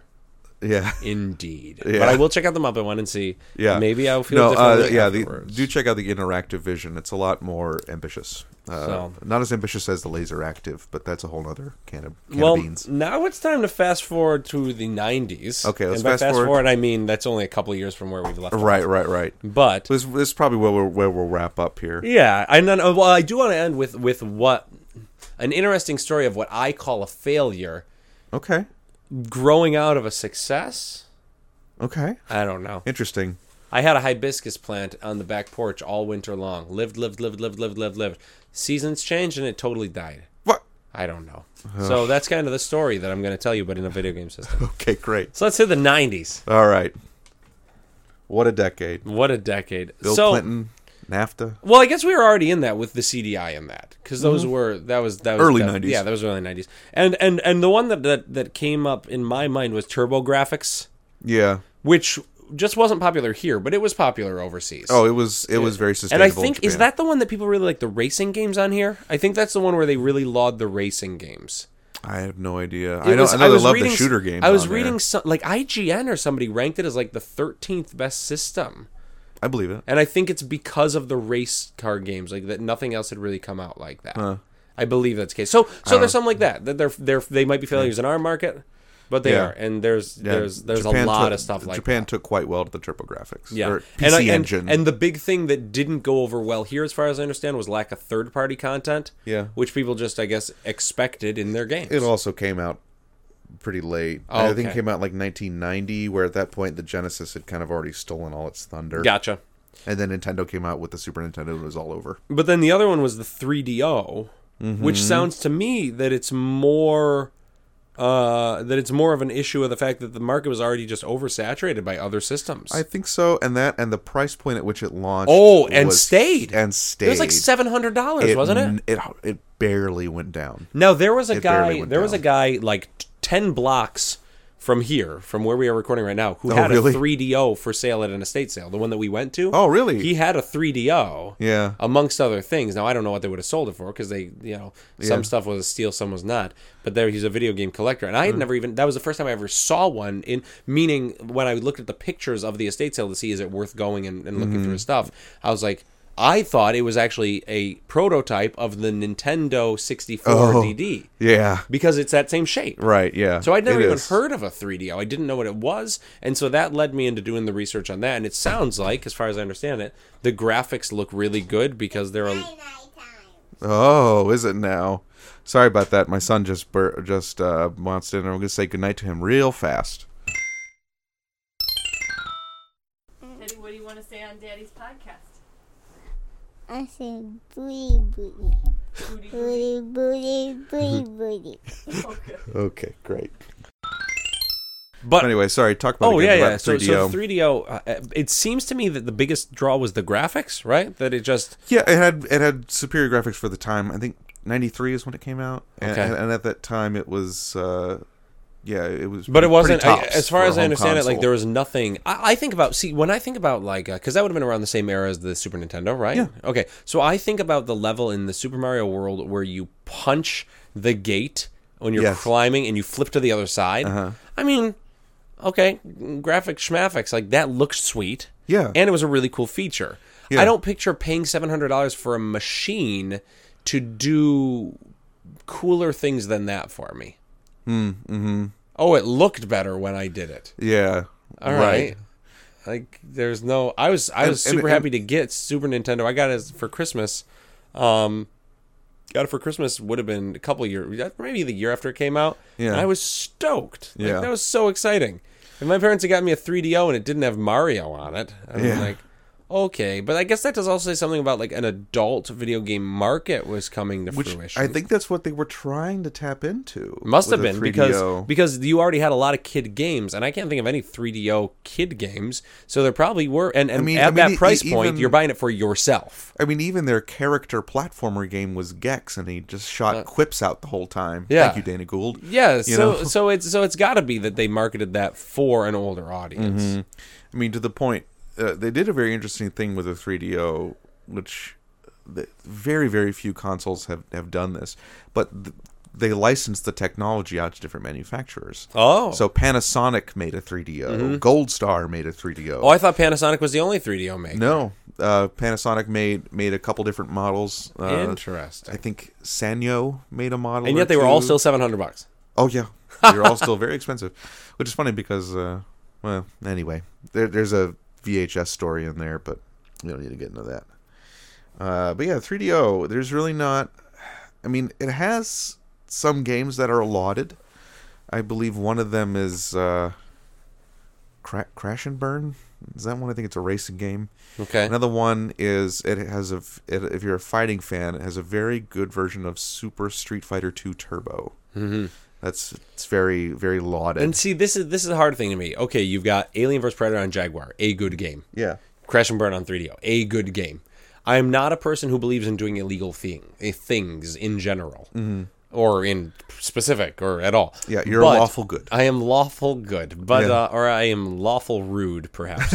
But I am a person who looks at that and says, the companies that put the time and the effort, the labor and the work into this, make no money off of me buying it at a garage sale for $800. So if there's one good game, download an emulator. Yeah, for real. You know what I mean? Like Honestly, and take the guy who took the time to make an emulator of it so that I could play it. Give him $5. Yeah, right. Like he's the only one putting the work into it now. You know, and he's doing preservation work. Yeah, because Lord knows the holding company that has all these 3DO rights and stuff like that aren't doing anything for these. Yeah, and so that's something to me where like emulation is preservation work. I never encourage illegal activity, but that's something to me where like when you're telling me a system has a couple good games, don't buy that machine unless you're just a collector who likes having it around because you think it's neat and et cetera, et cetera. Yeah, or looks cool. But if you're not gonna play all those games, just get the stinking emulator and play Bash and Crash or Smash and Flash, whatever it's called, Crash and Burn. Crash and Burn. That's it. But yeah, there's not. I feel like we should probably end this on the big elephant. Usually, whenever someone says failed video game system, this is the first one to come to mind. Oh my, okay. Well, wait, can I ask you about a system that I forgot? Oh yeah, go ahead. About that Ouya? Ouya. That still exists? I believe it's discontinued. Okay, but that was a great concept that I just don't think took off. So that falls in that same category of like just creator. You know, you're not waiting for games to come out constantly. You can download them whenever people make them. Yeah. But then smartphone technology came out and the Apple Store, and you download Clash of Clans, and it takes 15 seconds to download it. You don't need a special system. No, it got outpaced. Yeah, so it was a great concept that did outpaced is exactly the right term. Almost like the Studio 2, if you think back to it earlier in the conversation. There you go, and I think that will always happen. Yeah, that will always happen. So let's go to now. This elephant in the room is quite the elephant indeed. Yes. It is a large beast. It is a large red beast. And, a red beast. Oh, wait, no. Are you talking about something else? I'm talking about the LaserActive. The Pioneer LaserActive, ladies and gentlemen, a Laserdisc-based video game system. Well, and the thing about this to me is, here's the thing with this, is the problem with it was how expensive it was overall. You could play Sega games on it, but it was a special machine, or a special component. They called it like a pack or something? My first computer that we got, those free computers from college, and yours probably did the same thing where you could pull out the CD drive and put in a floppy drive and that kind of thing. You have that? So IBM had the ThinkPads where you could interchange it. You could put in a Sega pack, you could put in a Nintendo pack, you could play a lot of stuff, but it would cost you like $1,200 to get all that stuff. A karaoke pack? Yeah. So there's a lot of stuff. So it was a wonderful concept. If we lived in a world where everyone just moved into a house that had a Pioneer like LaserActive, and then you just bought, I want the Nintendo pack, so I'll buy it for myself. I bought the, so if Pioneer LaserActives were free for being born, and then you bought what you wanted for it, well, that'd be a cool thing. And I will tell you this too, is it had... Give away the razors, sell the blades. Basically. It had beautiful visuals on some of the games. Like when I watched some of the certain games gameplay, certain racing games, or like some of the space shooters, and I believe that's the one that had the closest to an arcade version of Dragon's Lair. Dragon's Lair? Yeah, I think that had the closest. At the time, I'm certain of it. CDI had one that was far off. But so there is a beauty to this system to me. Yeah. But it certainly was a flop just because it was so expensive. You couldn't enjoy it. I mean, that's really what it boils down to. Yeah. I mean, a lot of the games too were I think you had to have. Now there were another thing too is the games that came out for it. The specific LaserActive games, right? The ones that you bought the laser discs for. Yeah. They were split across 2 of the packs. So some of the Laserdisc games were only compatible with the Genesis pack. Oh. And some of the Laserdisc games were only compatible with the PC Engine pack. So you couldn't even own the one system wasn't enough. Yeah. Yeah, in order to play it, you had to buy. And that's something, and we talked about this during the break, so it won't show up in the recording. We talked about that issue in general, and that'll probably, be another fun Splitting podcast your user later. Base? No, the idea of having things where you needed to have this specific piece of equipment in order to run this game. Yeah. Donkey Kong had that game where you needed the bongos. Yeah. DJ Hero, you need the turntable. Now, all that came with it, but I bought a Super Nintendo game once at Toys R Us for like $3 in a bargain bin, and I had to return it. I'd got in the parking lot, I'm reading it, and I said, oh, Mom, I have to go back in and return this because you needed the bazooka for it. Oh, the Super Scope. And I didn't have that for Yeah. it. So because of it, like, so there are things like that, and I guess LaserActive, that's the best example of it's not just a peripheral. Yeah. The system itself, you had to buy all the component parts. It was. It must have just been something that rich people used to show off their wealth. Yeah. There's no practical ownership of it. I would like to own it now just because I think conceptually it is what the perfect gaming system would be to me. One system where you just plug parts in. Interchange things. Yeah, I mean, like that's really cool. Yeah, but- I mean, I love it just because I love laser discs and I love that medium of I love that form of media. But I just, even on the collector's market, I cannot justify those prices. Wasn't Pioneer, weren't they also the ones who tried to make the game that did audio commands? Or was it somebody else? There was a system in development for these really complex like RPG battle games where you just wore a microphone and you spoke and it understood what you said and it. Huh. Well, I don't it know. never went to market, but Yeah. I think Pioneer was the ones inventing that as well. I could believe that. So, Pioneer, so what were you talking about? I was talking about the red elephant in the room. red I was elephant. talking about Virtual Boy.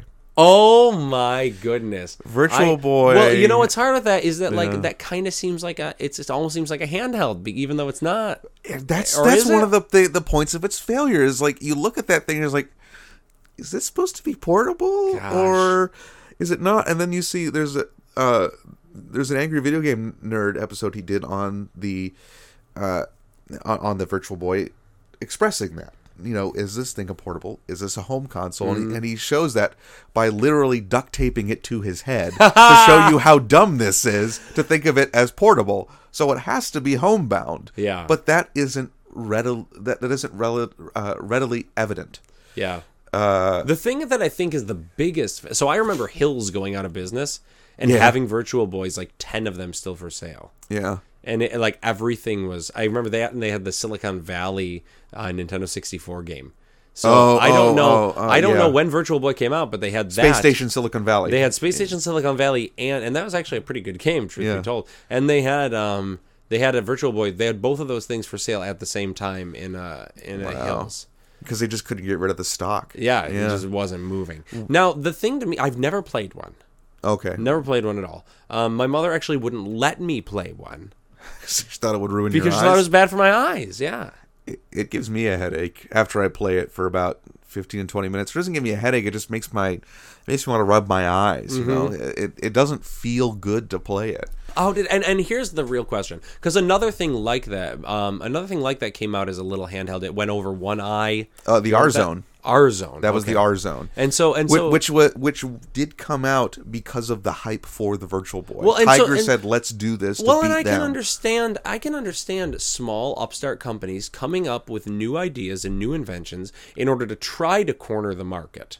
I get that totally, but I'm baffled at Nintendo Of all companies. making the Virtual Boy. Like the I company think that's the thing that had makes the it best handheld system, and still to this day has it. No one's going to argue that Nintendo doesn't make the best handheld system. by far. You know, Yeah. and then they have my favorite system, the N64.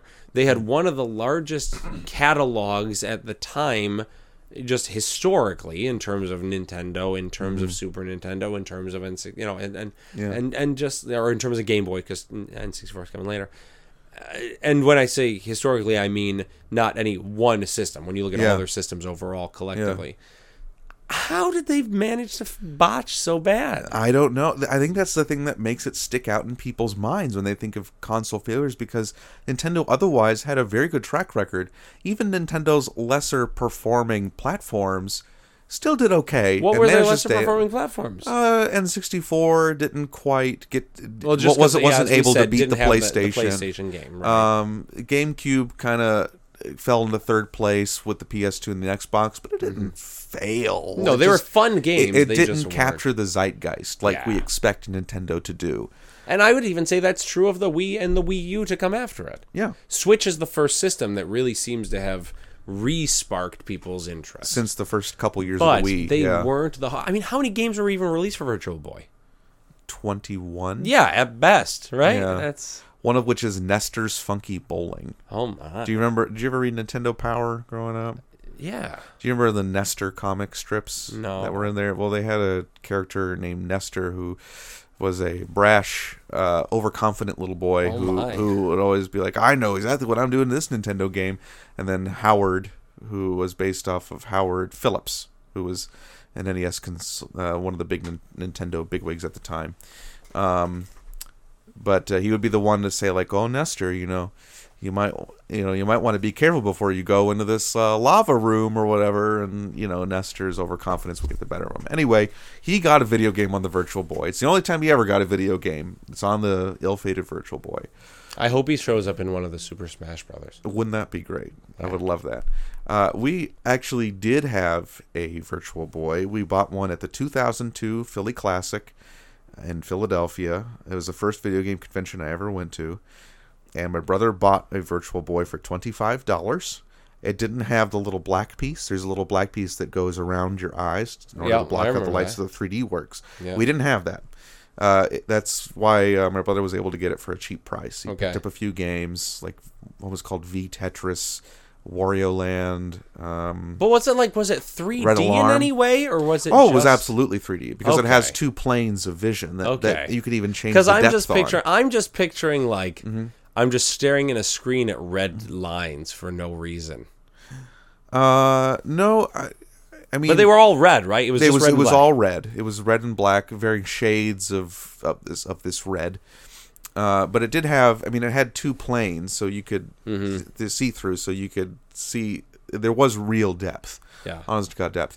But so what my dad did, because we didn't have that black visor to go around it, my dad bought felt at Joann Fabrics and made one for us. Good so man. He bought foam and he was able to cut it in such a way so it would fit on the machine. I can't believe he did that. Looking back at it now, I'm just like, well, here's the thing. If I'm Nintendo, that is what a dedicated father. That's good. That's what you need. Yeah. That's hey. Otherwise, you never would have gotten to play that Virtual Boy. No, we wouldn't have. Thanks, Mark Lockhart. You know what we did, actually, when we first got it? I remember playing it in the hotel room. And in order to block out the light, my brother played with it with a towel over his head.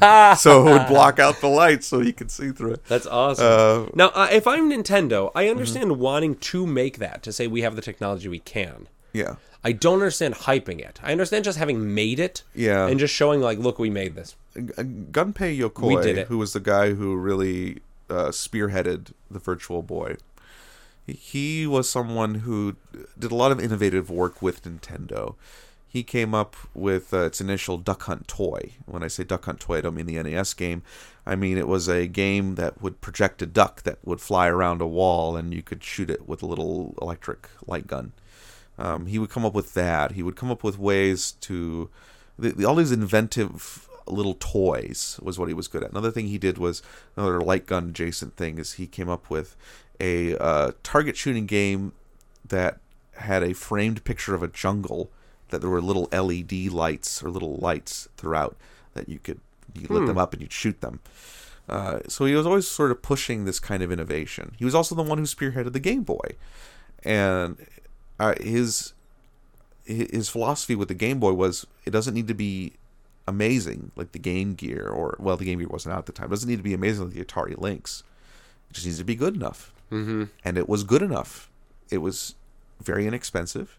Yeah. You could understand what was going on the screen, and it was playable. The Game Boy was good enough, and it sold. It sold like gangbusters. I don't remember the cartridges being overly expensive because I could afford them as a kid. No, like $20 for Game Boy, $20 to $30. Very inexpensive for the time. And Gunpei Yokoi really pushed for this, and it didn't pan out for him. He was wrong about the direction. It did not capture the zeitgeist. It didn't push things forward, and his stature kind of fell at Nintendo to the point where he just quit. and then later on joined Bandai to make the Wonder Swan, Wonder which was Swan. even more good enough than even the Game Boy. It could run. The Wonder Swan runs off of one AA battery. Ooh, I like That's that. amazing that Yeah, he made the that original happen. Game Boy was 4. Yeah, it was 4. And it's incredible that he pulled that off. That's cool. Unfortunately, he was struck on a highway in 1997 and died. It's a very tragic story, that of Gunpei Yokoi, but He did not make fascinating man. Frogger, did he? No, good lord.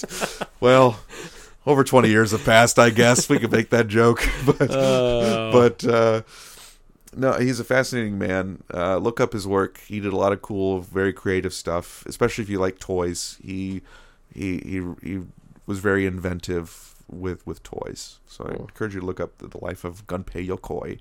That's a sad note. That's a sad note. So I want to talk about just one quick thing, and then the interesting one to me. Okay. And then use it if you want, cut it if you want to. Sure, doesn't matter. So I do hope we talk about this again from things like I see over here Sonic and Knuckles, right? Oh, yeah, Is we that could the one where totally you talk plug about the that. game into the top of the game. Yes. So just there's neat things like that are out there. There's one N64 game where you can plug your phone line into it and play against someone else. It's only a Japanese game, but it exists. So there are neat things that it's not that they were a failure. It's just that they didn't ever reuse the concept. No. Right? There's only one N64 game with a real world clock, and that's Animal Crossing. Yep. And that's that's GameCube. Or I'm sorry, well, it got released for GameCube. It was released in Japan as Animal something. Oh, yeah. So, Mhm. But yeah, so things like that. So you have these, and sometimes there's really innovative stuff that lasts for, I don't know, a game, the Pokemon Stadium transfer pack, the GameCube thing where you hook up the Game Boy Advance to the bottom of it and then play For Legend of Zelda 4 Swords Adventure. So there are neat things that we should probably visit. There's another one too. Banjo-Kazooie 2 was originally supposed to have a feature where you would hot swap the cartridges. The hot swap cartridges, Yep. right? And they didn't do it because they thought, well, you could fry some of the chips if you do that. Yeah, Well, and so there is really cool stuff that I'd like to explore that. But here's what I want to end on: a system that is in no way, shape, or form a failure, but then they did a bad thing. Okay. The Neo Geo. Neo Geo as a cartridge system existed for 14 years. Yes. They were making Neo Geo cartridges until 2004.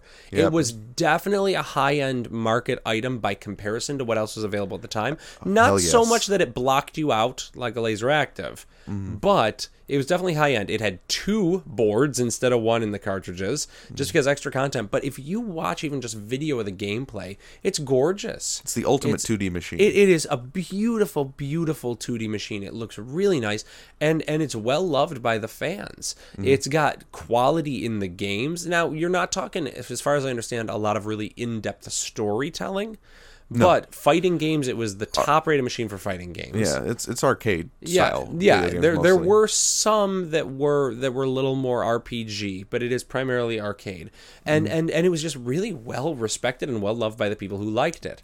But cartridges got expensive, so what did they do? They decided, well, let's re-release it as a Neo Geo CD. Let's just do CD versions; they're cheaper.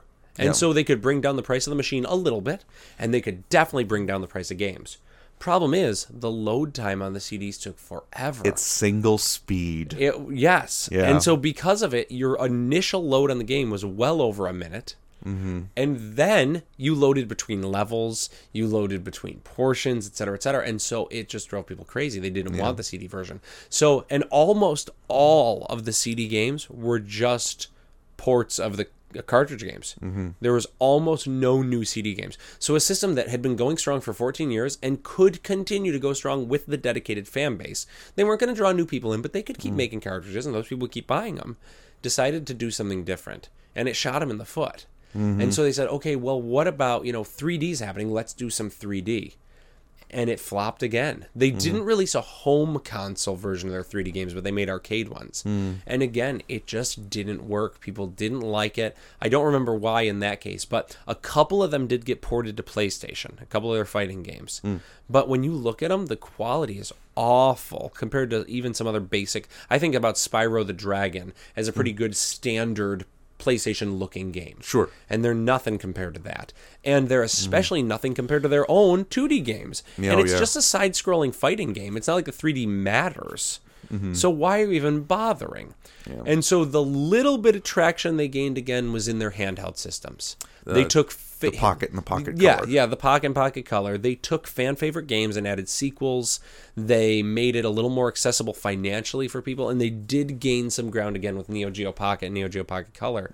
But that, to me, is an example of a far from failure of a system. It was expensive, so it didn't get a lot of people purchasing it, but it was a well-respected, well-loved system that decided good enough was not good enough. Right. And it killed them. It ruined this. It ruined the company. I mean, the company's, it's a shell of itself. Yeah. If it even still exists. I don't know that it does. It might. Yeah. It might have all been sold off to different parties. So, but there you go, the Neo as Geo. my wife would say, don't wolf it up. We had a T-shirt that had a wolf, but the wolf was scary. And so I was going to get rid of it. She said, "We'll just make it not scary." So I painted over its teeth, and she liked it. But then it didn't look real to me. It looked terrible. Yeah. So I painted over what I had painted over and tried to make it look more real. And then she didn't like the shirt anymore, and she said, "You wolfed it up." So Neo Geo wolfed it up. You wolfed it up. The good news is, if you do own a Neo Geo CD, the copy protection at the time was nobody owns a CD burner. Oh. So what that means now is you can burn as much as you want. Oh, really? With no trouble. Gotcha. So if you own that, you have the entire library at your hands automatically. So boy, howdy. Enjoy that. But yeah, go. My parting message to you is this: go enjoy some unloved systems. Go check out the Atari 7800 library. It is fun. It's obsolete, but it's fun. Play an Action Max. Try it. Get bored of it. You can buy one with all of the games on eBay for about $20. Is it that cheap? Yeah, I found one where they were selling 3 Action Maxes and 2 copies of each of 3 of the games for $16 plus shipping. That's unreal. Go check out, the RCA Studio too. Do check that out. It's very fascinating. You can still to this day buy 1802 computer kits that are interesting if you're into electronics and to the metal computing. Or if you've just been sitting at home listening to this, go outside and do something with your life. Please, yeah. What are you doing? Don't play a game. Don't be me. Don't be me. Shame on you. But anyway, yeah. So thanks very much for listening. You can find me at Nate_Lockhart on Twitter. See me tweet about all kinds of weird old stuff. Tweet out weird pictures and Simpsons quotes and mourning over the state of the world. And continue to follow this space. Check out memorymachinepod.com. Remember, live Memory Machine podcast recording with James Rolfe, May 19th at 5 p.m. at the Nickel City Comic-Con. In Buffalo, New York. At that convention center that they've got. I don't remember the name of it. Buffalo Convention Center. Okay. And I don't. If it has another name, I wouldn't know it. Yep. That's what I know. It's Buffalo Convention Center. So, and even if you don't come to the recording, maybe you can only come on Friday or Sunday. I'll be there. Come say hi. I want to talk to you. Anyway, Drew, plug something. All right. My butthole. This is what you come here for, folks. Oh boy, this is what earned me a guest spot. Well, you know what? I'll tell you what. Okay. I've been doing a lot of plugging lately because we're running an event with the Lock City Glee Club. Okay. Never too late to start an art. Oh, this will be May 9th. So it'll be before. Yep. Is when this comes out. So this. So if you're a local person, Never Too Late to Start an Art is just a way to let you know that arts exist in your community. But if you're not a local person, arts exist in your community too. Find a choir, find a theater group, find a dance group, find somebody who's going to teach you how to do pottery and learn a new skill. Have fun. You might make some friends with some septuagenarians like we have. That's right. With our Glee Club. Yeah, they're awesome. Oh, they're great. They are great. Dave Greenfield, love that guy. Yeah, Dave, he's awesome. He's the best. What a good guy. Well, thanks again for listening. We'll be back here in a couple of weeks, hopefully with the Nickel City Comic-Con recording.